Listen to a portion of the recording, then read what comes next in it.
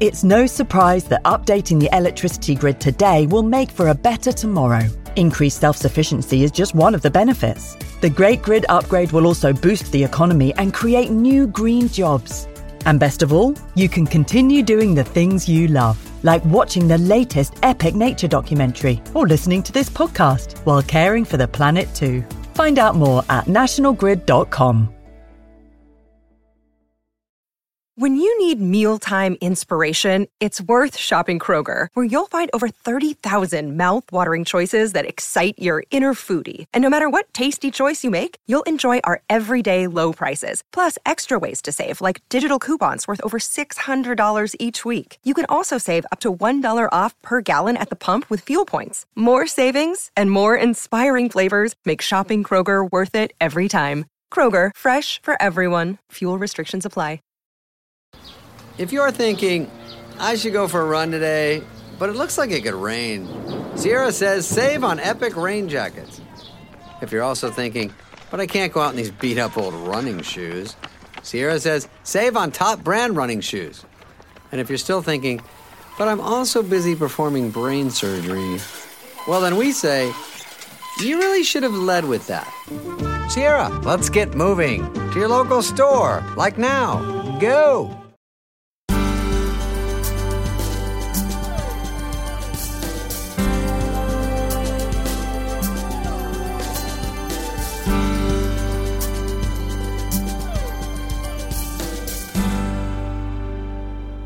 Hello and welcome to the Country Farm Magazine podcast.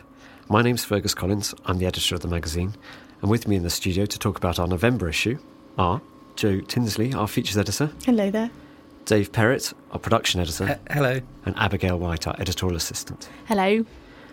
The November issue, you can't miss it in the shops this month. It's got the lovely John Craven on the cover, and he's standing there exploring Dunstanburgh Castle in Northumberland as part of our quest and his quest to find Britain's most romantic ruin.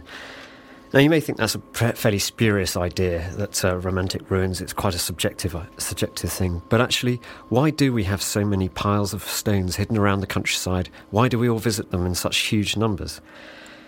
I mean, actually, we could talk about it amongst the team here. Do you love visiting ruins, and why do you go to see them? Jo? Well, I mean, I think a ruined castle has so much more to offer than one that's intact. I mean, it's not a red sort of carpet attraction. You have to walk down, and look at sort of artefacts as you're going and be kind of kept away from all the best bits. You can kind of scramble over it and walk to them, explore them at your own pace. And they've got a kind of brooding atmosphere, I think. I mean, that's one thing that came out of the judging, is what I was looking for was something that's got that really sort of dark, brooding atmosphere. I mean, Dunstanburgh Castle, for instance, it's got waves crashing not against it, but near it on the rocks. It's got not one but two ghost stories attached to it. So we spent an afternoon in the office here looking at these 50 wonderful ruins and whittled it down to 10. But there's a lot of argument involved, and not everybody agrees with our final 10. You can see them in the November issue and vote for your own. But what did you think, Abigail? Was there any that we missed from the 10? Well, I was disappointed that Tintern Abbey didn't make the final 10. I actually drive past Tintern Abbey every day on the way to work and back home. And, every time I drive past it, I see it early in the morning when it's shrouded with morning mist and it's backed by, beautiful forest. And it strikes me as being very romantic. It is a lovely setting, and that's kind of how we judge these things, was setting, how many people visit them, the kind of stories involved with these places, the history, and purely their beauty. So, Dave, are there any? What do you think of romantic ruins? Well, I don't find them that romantic, I must say, but what I do like about them is the mystery and exploring them, and perhaps trying to think about how they became ruins. I kind of picture armies flagged around it and cannons firing at different sites. It's not a very romantic image, is it? No, not particularly, but that doesn't mean I find them any less appealing. So I really love them, but perhaps I don't find them that romantic. Well, I kind of see what you mean. It's the stories behind them that make them powerful. It's what you were saying, Jo, that if something is ruined, like the little church in the middle of Bristol, Castle Park, there's this ruined church, it's a medieval church bombed by the Nazis in the Second World War, and it was never repaired. And because it's a ruin, it's a reminder to everybody who passes by about the suffering, Bristol's suffering in the Second World War, the number of people who died here in the Blitz. And that has an extraordinary power, which, if they'd rebuilt the church and just put some memorials inside, it would never have the same effect on passers-by. So I think from the 10 we've picked, each of them has their own story and evocative sense of the past, which visitors get when you visit there. But furthermore, from these 10, we want to find out the best, the number ones. So we're asking readers and visitors to our website to select their favourite romantic room. So you can find out more about this wonderful challenge by visiting our website at bbccountryfilemagazine.com and let us know your votes. And we'll publish the winning romantic room appropriately in our February issue, so along with St Valentine's Day. So what else is in the magazine this month? Jay, perhaps you could take things on and tell us what else November has to offer. Well, of course, it's the beginning of autumn. Autumn's well underway by the time you'll be listening and reading the magazine. And Autumn Watch has returned to our screens. So to celebrate, we've done a special Great Days Out section, looking at the best autumn nature, from sort of mushroom foraging through to autumn wildlife spectacles going on around the country, and sort of best day trips, walks, and sort of experiences that you can get involved in. So while you're watching Chris Packham and Kate Humble doing the live show, you can actually get out and see some of the things yourself. Exactly. We tell you where to go and see some of these great places. Yeah, I mean, Abigail, you went on a fungus foray for us, didn't you? Yes, I did. It was near Raider in the Elan Valley, and I was so glad to go there because it's where I used to go as a kid with my family. We'd all go there to see the reservoirs and the dams and hope that they were switched on. It's right in the middle of Wales, isn't it? Elan Valley. And that's amazing at this time of year. Like, as soon as you get some rainfall, it just thunders over the top, doesn't it? Oh, yes, it's very wet as well. But yeah, I'm a fungi man, I like to call him. Fungi expert. Called Daniel Butler. Fun guy. Yes, he's a very fun guy. And he took you out for a day, did he? And Yes, he did. He actually used to be an environmental journalist, and he lived in London up until about 17 years ago. He decided to quit the rat race and moved to the Elan Valley, where he's been ever since and foraging ever since. So yeah, he takes people out on these wonderful day trips, picking chanterelles and babelites. And what did they taste like? Did they taste different from your average shop bought? So much more flavour, so much more tang to them that you just wouldn't get in your average mushroom. And I do love mushrooms. Yeah. But I'd never tried anything like these before. Because I don't like mushrooms. I'm quite famous for, I'll eat generally everything apart from mushrooms. Is it just the texture? It's a wibbly thing, yeah, it's wrong.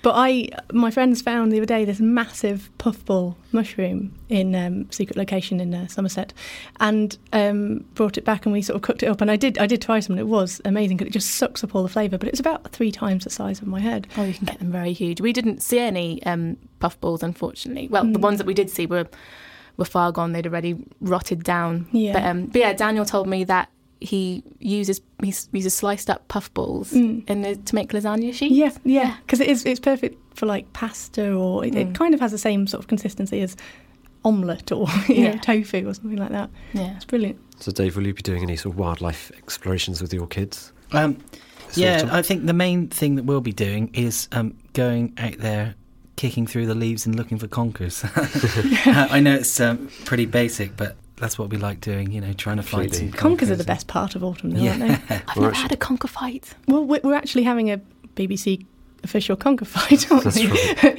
Countryfile versus the other magazines in the building. So yeah, within a week, you'll know.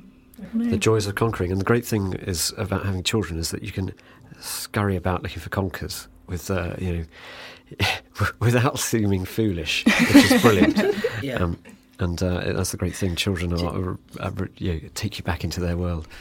Jacob planted a conker about a year ago in a empty lemonade bottle. Then we transplanted it out into the garden, and now it's got too big for the garden. So we took it down to some woodland that we know, and we keep going there every so often, every couple of weeks or so, and keep checking it out. And That's it's amazing. getting bigger and bigger. How big is it now? Well, it's only about 2 or 3 feet, but That's you can see pretty good. You can see green shoots coming off the top all the time. So it's looking good. Hopefully it survives. He'll be taking his children to get conkers from. Well, we keep worrying that someone's going to step on it, but no one has as yet. So hopefully it'll survive. And on the subject of taking your children out into nature, we've got a lovely feature about the sort of kit that you can get hold of to inspire them to watch birds, search for bugs and beetles, and basically get out there and enjoy the natural world instead of staying indoors and watching it all on TV. That said, Autumn Watch is an unmissable TV experience, so do try and catch Chris and Kate Humble this autumn. It begins on October the 7th, I believe, on BBC Two. What else in the issue? Dave, any favourites that you've picked up? My favourite feature in the magazine is about weather law. It's written by a phrase historian, Ruth Binney, and she explores a lot of old sayings to do with weather and whether they're true or not, such as red sky at night, shepherd's delight, that sort of thing, as to whether there is any actual scientific truth in that saying. It's very interesting. So, if you read the issue, you'll find out whether lying down cows means rain on the way, and whether hibernating ladybirds mean a harsh winter and that sort of thing. It's really interesting. And there's a good cloud guide as well, because I didn't know my clouds at all, and now I'd feel quite confident. I will still be watching the Countryfile weather forecast, of course, on Sundays. Loyal man. I'm not that much of an expert. And the magazine's full of similar features. We've got the results of the Countryfile photographic competition, the 12 winning entries, which will feature in next year's Countryfile calendar. And we have a big feature, which I was lucky enough to write, about the Yorkshire Wolds, which are a funny set of hills on the East Riding of Yorkshire. So most people think of Yorkshire as being the Dales and the Yorkshire Moors, these very grand hills and valleys, big national parks, lots and lots of press about them. But if you head to the east of the county, north of Hull and sort of south of Scarborough, east of York, there's this lovely, lovely countryside of just gentle rolling hills with beautiful villages.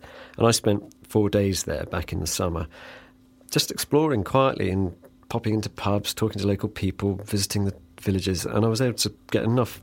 I thought it was just enough of a story to write a big feature about it. So, and one of the highlights for me was meeting a local historian called Paul Schofield, who took me around the ancient city of Beverley, which I'd never been to before, and just showed me all the wonderful history from ancient times through Vikings and Saxons, Normans, Georgians, all the way through to the modern day. And it was a lovely trip. So we've got a little recording that I did on the day to give you a taste of Paul's romantic tour of Beverley. So what I normally do then, I always do a very quick introduction about why Beverley is here, how it gets its name and things like that. Because the origins of it goes back a long time, probably it was about the year 700 AD, when there was then the Bishop of York, John. He retired and he founded a monastery somewhere in this area, probably where the Minster is over there. So he founded a little church and a monastery on the site, and then he died, and he became famous for performing miracles. And he was eventually canonised. He was made St. John of Beverley.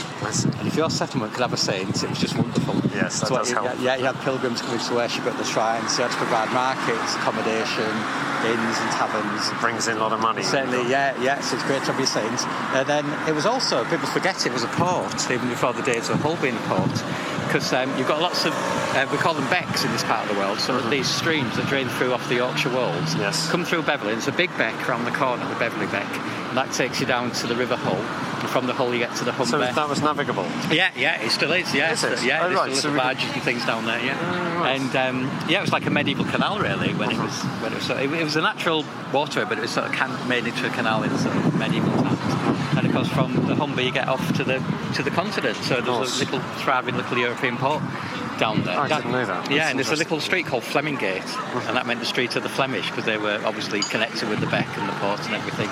And one of the big industries in the town was the cloth industry, and they exported it. This is the wool. Yeah, the wool, that's right. Yeah, they could make it in this area and dye it, and then they sent it on ships across to Europe. So there weren't being big vessels, they were quite small vessels, but they were accessible to the sea. And that's how the town gets its name as well, because before they became extinct in this country, we had beavers swimming in the stream. Okay. So the first part of Beverley's name is from beaver, and the town's badge is a beaver above the water. And Lee, there's a bit of a dispute, but I always think of a Lee as a clearing in a woodland, and there was a very ancient forest all the way around here, parts of which remain are the Westwood over which there. is almost like a common. Common land, that's it, yeah, where the cattle graze and everything, and that's where the racecourse is on the Westwood over there, nice. yeah. So these beavers used to swim in these streams. And then it sort of suffered, because of its proximity to Hull. Hull was a really strong player in the English Civil War. It's a parliamentary stronghold. And what happened was you had either the parliamentary forces trying to defend Hull around Beverley, or you had the royalist forces trying to take Hull with the sieges. And it seems the town did sort of suffer during that period. But then it recovered from that. And I think its heyday was the Georgian period into the 1700s. Some fabulous Georgian lots of Georgian properties. Yeah, there's some great buildings. And the racecourse was laid out. There were assembly rooms.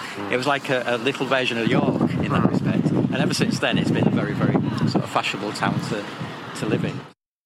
But yeah, this is my favourite building in the town. This is the remains of the Friary. Technically a priory, but everybody calls it the Friary. So, it was the Dominicans. They were the Blackfriars who came to Beverley in the middle of the 1200s, and they established a big area here, which extended beyond where the railway is over there. And so this was their land. This was their property. They were a mendicant order, which meant they were beggars, so they tended to live amongst the poor. It was quite interesting. And there's a community of about 39 friars occupied here. And then you had the dissolution of the monasteries, and obviously the friars were removed. Yes. And the buildings that were left were actually converted into little houses. And people used to live in these right through to the 1960s. And it's hard to imagine. There was a big factory here called Armstrong's who made car components. And they applied for planning permission to have this pulled down in the 60s. And only at the last minute they were denied permission. How many things were lost? Oh, I know, yeah. I know. And anyway, so Armstrong's sort of closed down in the mid-80s, and then a trust was set up to renovate and convert the building. They did a wonderful job, and it's now used as the youth hostel. It's one of the most unusual youth hostels. Good anyway. idea. It's got that sense of sort of friars. It still, has, absolutely. The poor and shifty. Yeah, no, you're not right. shifty. I know what you mean, though. Yeah.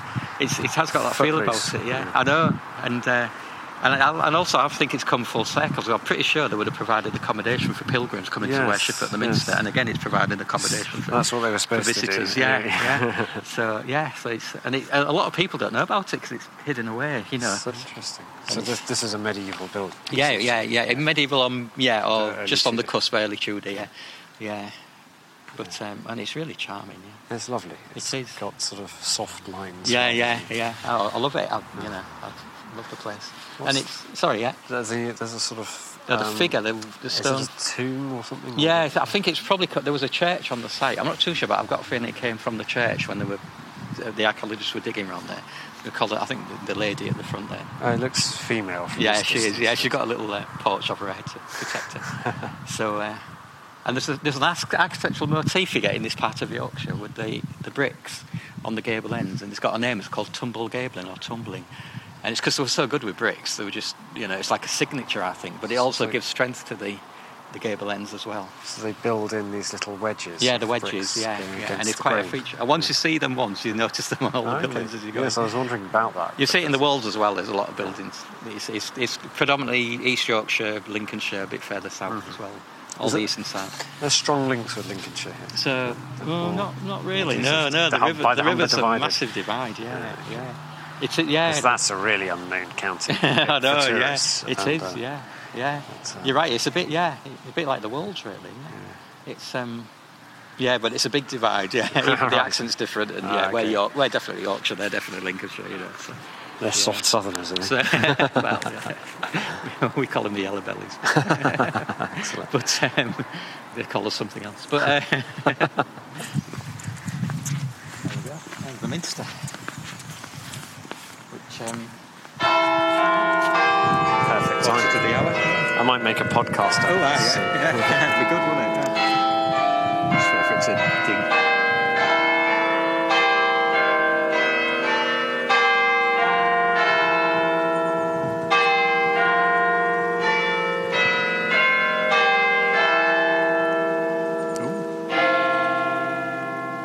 Missing on that one. Really? Yeah, Mr. Ding out there. I know it because you get used to it. But yeah, it's been rightly described as one of the most magnificent Gothic churches anywhere in Europe. It's a fantastic church. And they started to build it to the east in the year 1220 on the site of an even older church, had been the previous church on the site, which burned down And then there was the tower collapse as well. It was quite a problem around here, the collapse of the towers. So they started to rebuild it in 1220, and they built it really in 3 stages, ending in the year 1420 with the magnificent towers. So it took 200 years to complete the entire church. And if you just come to it, that's a lot of medieval lifetimes. Yeah, it was family, sons of sons, yeah. And you can see the 3 stages, because there's they call it the early English style over there. That was the first phase with the very simple lancet windows. Yeah. Then you got the decorated period just here with the shapes in the tracery. Then there was a stop here at this doorway, and then you see it changes again. The windows are different with the lines going through. So this is very much the Lancastrian. Henry V is. Yeah, that's right. Yeah, and the perpendicular and everything pointed up and everything. And there is a theory that they stopped building the Minster here in 1349, and that's quite a significant date because that's when the Black Death came to this part of Yorkshire. So they think it may have killed many of the masons working on the church, and it's only when the town had recovered they could start to rebuild it. And by that time there was a change in the styles of fashions and architecture. It's really interesting to see this change of fashion. Yeah. Something so all in one, it's got the three phases of Gothic building in one go. So that's the earliest. That's 1220. Yeah, that's it. Yeah, 13th century. Yeah, that's it. And then up to about 1350 this, and then 1420 and early 1400s afterwards. It is stunning. I did nip in earlier. It's stunning. Stunning. It's great. So. And again, not what I think, because York obviously is like a sort of magnet for people. It is. Yeah. And it's sort of, people might not come to Beverley. No. That's if anything more beautiful. It is. Well, lots of people say that. Yeah. It is. There's something very elegant about it. So this is Highgate. So this was the main street running through the town all the way to the Minster. So in Viking times or medieval times? Yeah, medieval times, It was called Alta Via, the long street through the town, then it became Highgate. He had a nickname though in the 1600s. He got the nickname of Londoner Street because lots of London people rented properties when they went to the markets and the fairs. I think it's interesting that in those days people did move around the country a lot. Yes. And probably more than a lot of people I know today. You're probably right on that. Even though I like all that you said, that part of history, all that movement of people. And I'm fascinated by that. And why, his work usually, why he got employed, and it had a big impact. But this is it may be the oldest pub in the town. It's called the Monk's Walk, but before that it had been called the George and Dragon.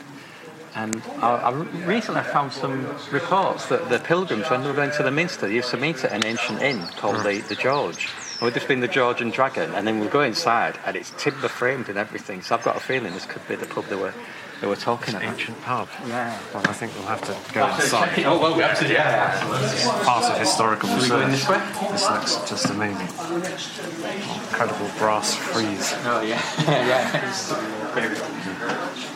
Can I get you the Black Sheep would be. Black Sheep. Is that the drink of you'd recommend? Is it local? It's brewed on the walls. Fantastic. I have had that in the south, but only in a bottle. Have you? So it's a nice pint. So as I hope you heard from that clip, Paul and I had a lovely evening walking around Beverley, and Paul, if you're listening, thanks very much for that. It was a real education and great fun. And that just about rounds it up for our November issue of the podcast. It only leaves us to say goodbye to you all, and thanks for listening. Goodbye. Goodbye.